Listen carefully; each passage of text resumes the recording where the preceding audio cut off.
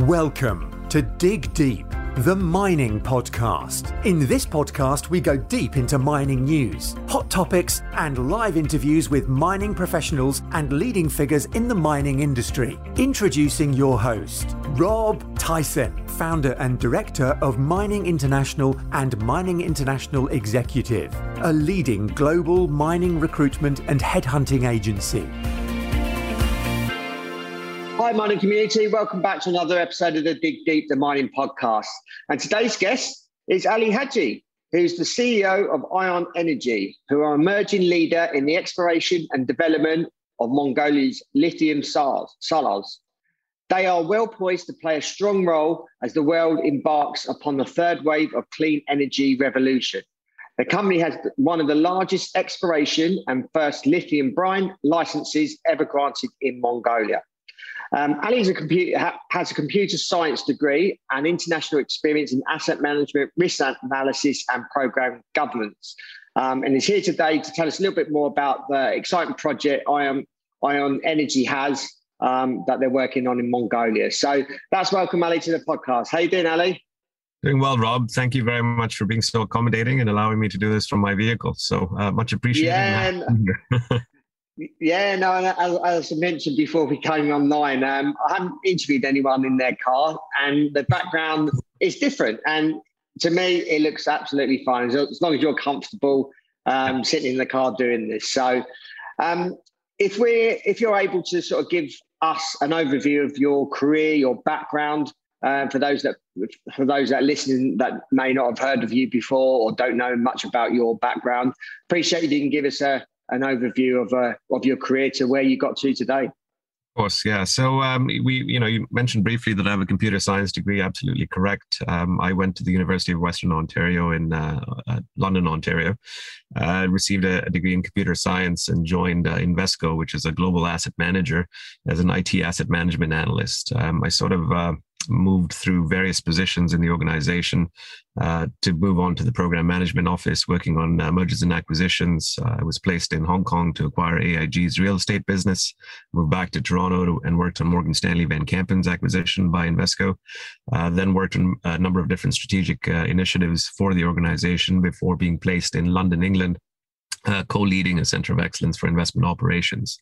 I moved back to Canada about 4 years ago and joined Atma Capital Markets as an advisor to Steppe Gold, a gold producer in Mongolia. And my mining experience comes from my father. So he's been in mining since 1998 in Zambia. So you could say it runs in the blood. Around 2016, when I returned to Canada, I was in Mongolia advising Steppe Gold, as I mentioned, when I co-founded ION Energy in August 2017. So that's a bit about my background, Rob. Yes, certainly. You mentioned your father's in mining. Does he work in a particular discipline or is he in sort of senior management? He's C-suite. So copper concentrate out of Zambia in the copper belt there. He's been exporting that to China since the mid 90s. So C-suite, owner of a mine, 2 mines actually, and just shipping concentrate. Yeah. And do you sort of lean on him for any advice at all or any challenges that you may be facing? I do, but copper and lithium are 2 different beasts, and so he sort of lets me run independently. And I've built a very strong team of advisors that have experience in the lithium space, and so they guide me a fair bit as well. Yeah, no worries. So just wondering if you can give us an overview of ION Energy. Tell us obviously how the company started and progressed to where you are today. Of course. So August 2017, I was in Mongolia advising Steppe on the acquisition from Centerra Gold of their ATO project. My chairman, Matthew Wood, and I sort of sat in a boardroom and thought to ourselves, well, Mongolia is a vast country, 1.5 million square kilometers, 3.5 million people. Only 3% of it has been explored. It was also sort of the tail end of the last lithium cycle when companies such as Nemaska and others had gone public. We thought, lithium was going to make a comeback as a result of electric vehicle demand. And Mongolia being Ulaanbaatar, for instance, I'll send you a photo after this, Rob, but more Priuses per capita than anywhere else in the world.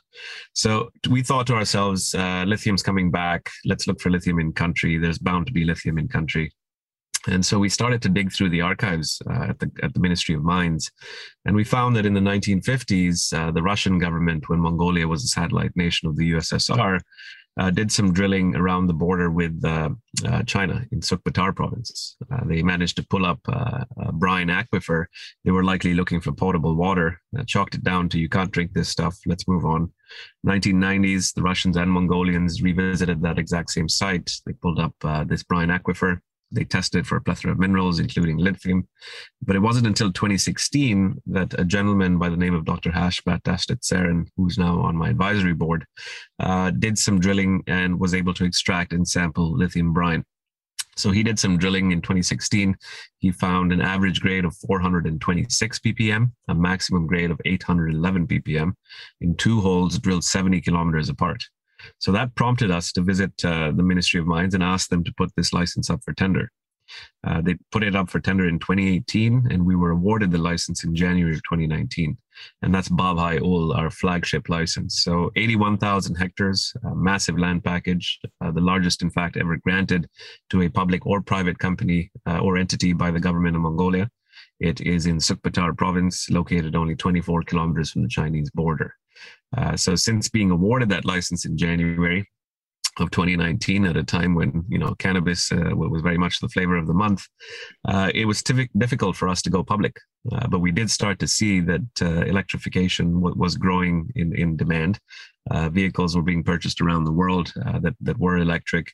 A lot of new manufacturers started to come online. So we waited till about August 2020. In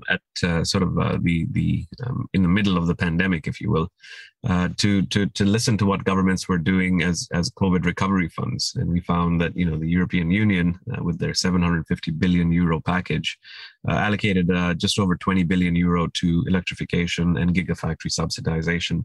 The UK did the £1 billion. The Biden administration is earmarking $400 billion over the next 4 years for the same purpose. So that prompted us to go public before this lithium or EV boom that we saw in the first quarter of 2021. We went public on Babhai Ul, being our flagship license, on the the Venture Exchange in Toronto. We raised just over $2.7 million that would keep us funded to explore our license. It's shortly after going public, we added to our advisory team. So we added, the likes of Paul Fornazzari, which we can talk about in a bit more detail later. But we went public. We started exploration shortly after going public. And since then, we've done a fair bit of work. So, I'll pause there and let you sort of drive the conversation. But I think that there's a lot of exciting things to talk about. Yeah, certainly. Well, I wondered if you can obviously tell us some of the work that you're currently doing and what you're planning to do, probably to the end of the year. One of my last questions I always ask, what is the sort of short, medium term outlook? But yeah, if you can sort of tell us what you have just been doing more recently and I suppose, to the end of the year, if you can give us that overview. Of course. So, on the back of receiving Babhai Ul and starting exploration in October, we did a geophysics and CSAMT program that allowed us to determine sort of the where the aquifers exist within the stratigraphy.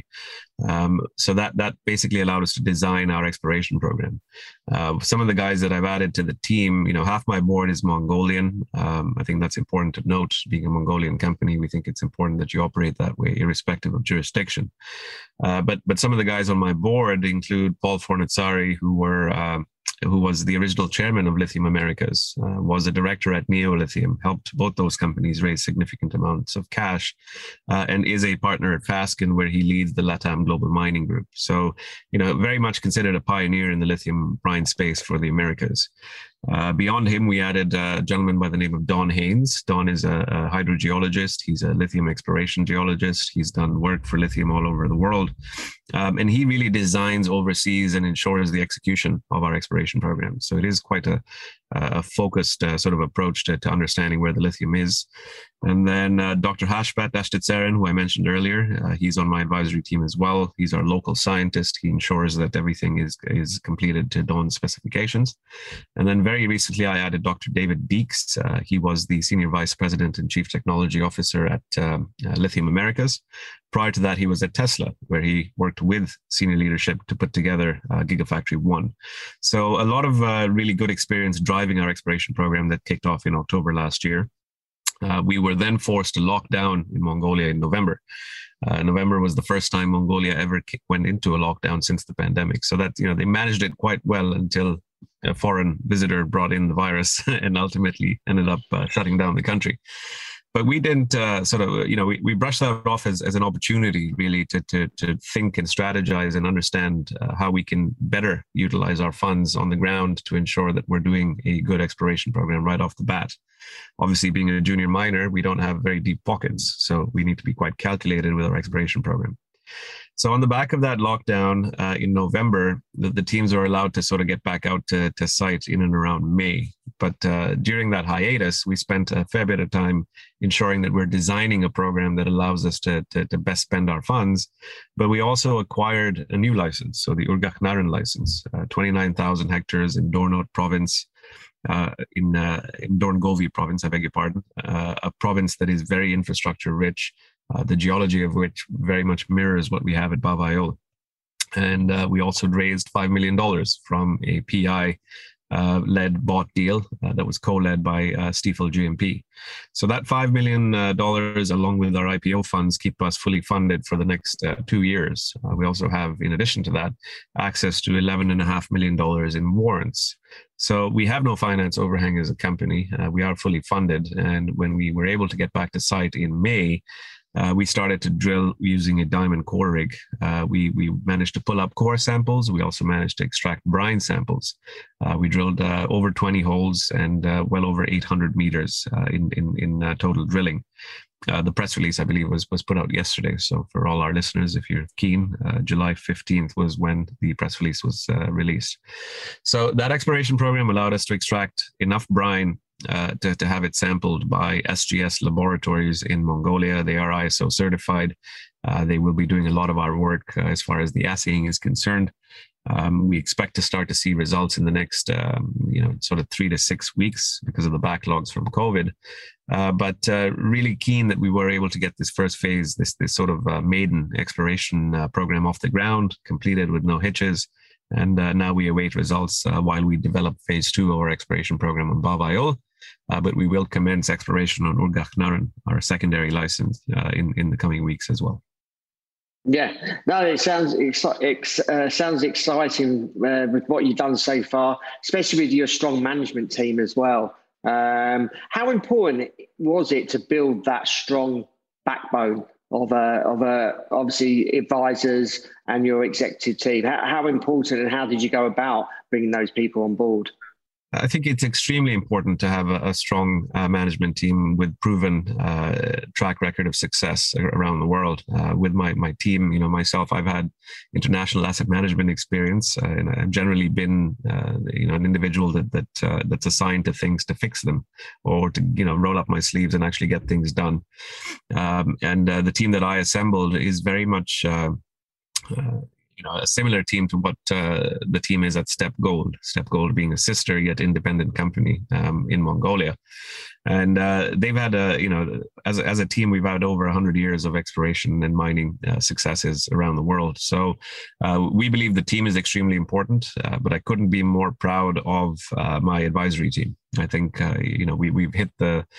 I don't want to call it the jackpot, but I think we've checked every box as a result of having an individual like Paul, who's extremely strategic in nature, who is a partner at a major mining law firm around the world. Don being a very technical individual, and then Dr. Hashbat being a local scientist, and David Deeks obviously being a Tesla alumni. Speaks says a lot about him as an individual that's managed to put together Gigafactory 1. So with that team, we've been able to not only identify Ulgak Naran for acquisition, but also ensure that we're exploring the right way the first time around. As I said, junior mining, your pockets are not very deep, so it's important that you don't botch things up on your first go around. So we're happy with that team, and I think as a company, you touched on what can folks expect for the next 6 to 12 months. We will continue to explore. Baba will conduct all our necessary exploration programs.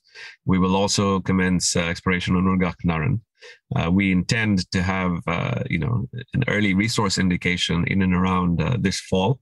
That early resource indication would be derived by understanding the average grade of the brine in the ground and using the CSAMT and microseismic work that we've done before to get a volume.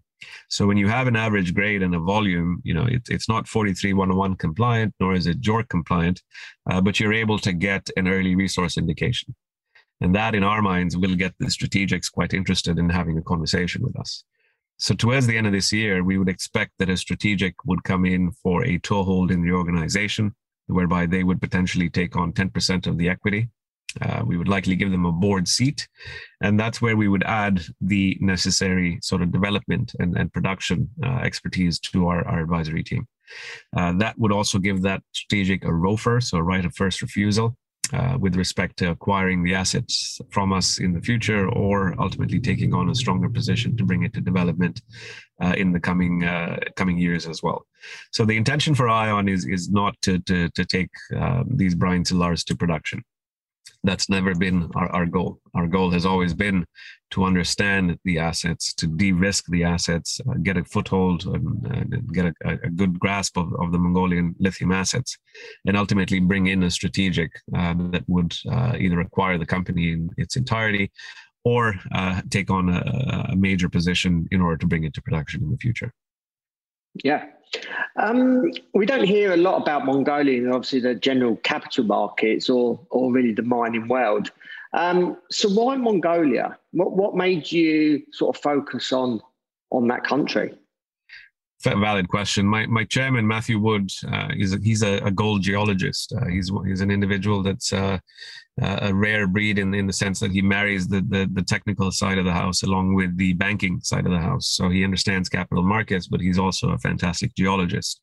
So in 2009, when he was living in Hong Kong, he met his wife, Zaya, who is Mongolian. He ended up moving to Mongolia to look for gold. Being a Rio Tinto gold scholar, he thought he'd look for gold in Mongolia. Ended up being in Mongolia during the last coal boom.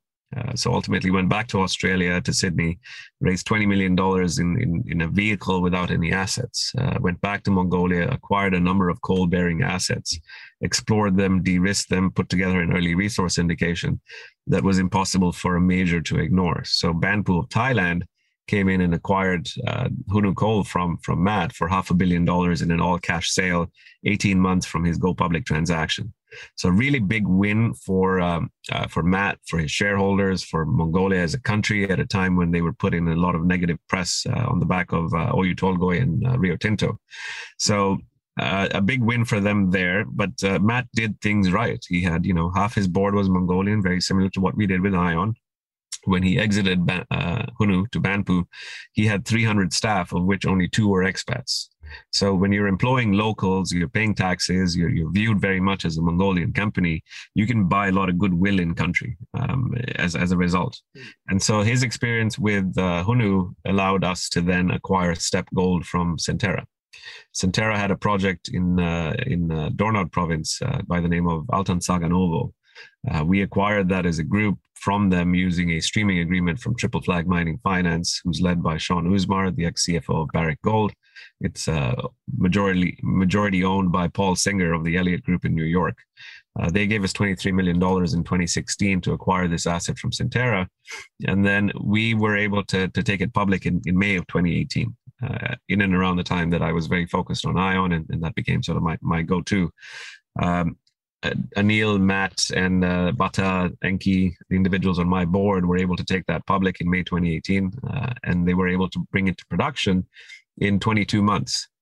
So, to build up an operation in Mongolia within 22 months and pour first gold is quite an impressive feat. And once again, done at the height of the pandemic with a 100% Mongolian team. So Mongolia has the necessary skill set, the necessary labor, the necessary government support, as well as a proven track record of mining and exploration. 20% of the GDP is driven by mining. So it's a very strong jurisdiction for mining. And given the fact that only 3% of it has been explored, we as a team are very focused on Mongolia and very long Mongolia as a friendly and fantastic mining jurisdiction. Yeah, no, that sounds great. Obviously, Mongolia is relatively close to China, next door sort of thing. With the obviously electric vehicle boom and obviously a lot of governments around the world looking to go more greener. What have you done to sort of highlight Ion Energy's proposition in the Asian market? Yeah, I think that's a great question. I think what we've seen in the last year has really changed the outlook for battery metals. Simon Moore of Benchmark Minerals, if you're familiar with him, he's testified in front of the U.S. Senate committee on a number of occasions, until which time they made battery metals metals of strategic importance or national importance. So in the last few years, I think we've seen a vast amount of spending by governments around the world to increase the adoption rates for electric vehicles. Everybody knows Tesla. That's a brand that's synonymous with electric vehicles. But it's important to note that in China, for instance, there's a company known as NIO, N-I-O. And China today buys 3 times as many EVs per capita than the rest of the world. Tesla is putting in gigafactories in China, which is fantastic for Tesla. But if you look at the EV trends over the last 2 to 3 quarters, Tesla's market share is reducing. So Volkswagen Group outsold the Tesla Group in the last 2 quarters. This is not something you hear about often, but Elon Musk being the personality that he is, you tend to always think of EVs as being Tesla. So to answer your question as to the geographical importance of where we're located. A lot of lithium today comes from Latin America, so Bolivia, Chile, and Argentina, and that's the brines that are in production around the world. You have hard rock in Australia, but governments around the world, on the back of sort of the geopolitical risks that we're seeing today, have decided to find a localized supply chain, or a continental supply chain, as we call it, for the various battery metals that are required. In the US, you have Thacker Pass, you have some brines in Arkansas and Carolinas that are coming online to help serve that market there. In Europe, the European Battery Metals Alliance has now started to look at hard rock in Portugal and Serbia to service the Northvolt factories in Finland and Norway that ultimately feed into the Volkswagen and German auto manufacturing behemoths. China today imports the vast majority of its lithium from either Australia or Latin America. There is no continental supply of lithium in Asia. There are some brines in Qinghai in China that are very high in impurities, and that generally ends up in toys that you buy on Amazon or walkie-talkies for the kids, that kind of thing. They're not going to end up in vehicles because they're very impure. So the world is now shifting to a continental supply chain. And given our proximity to China is, we're only 24 kilometers from the border, and we have some of the largest land packages in Mongolia that are lithium bearing. It's inevitable in our view that, either the Chinese, the Taiwanese, the Koreans, the Japanese, all major battery manufacturers would be looking to find that continental supply chain.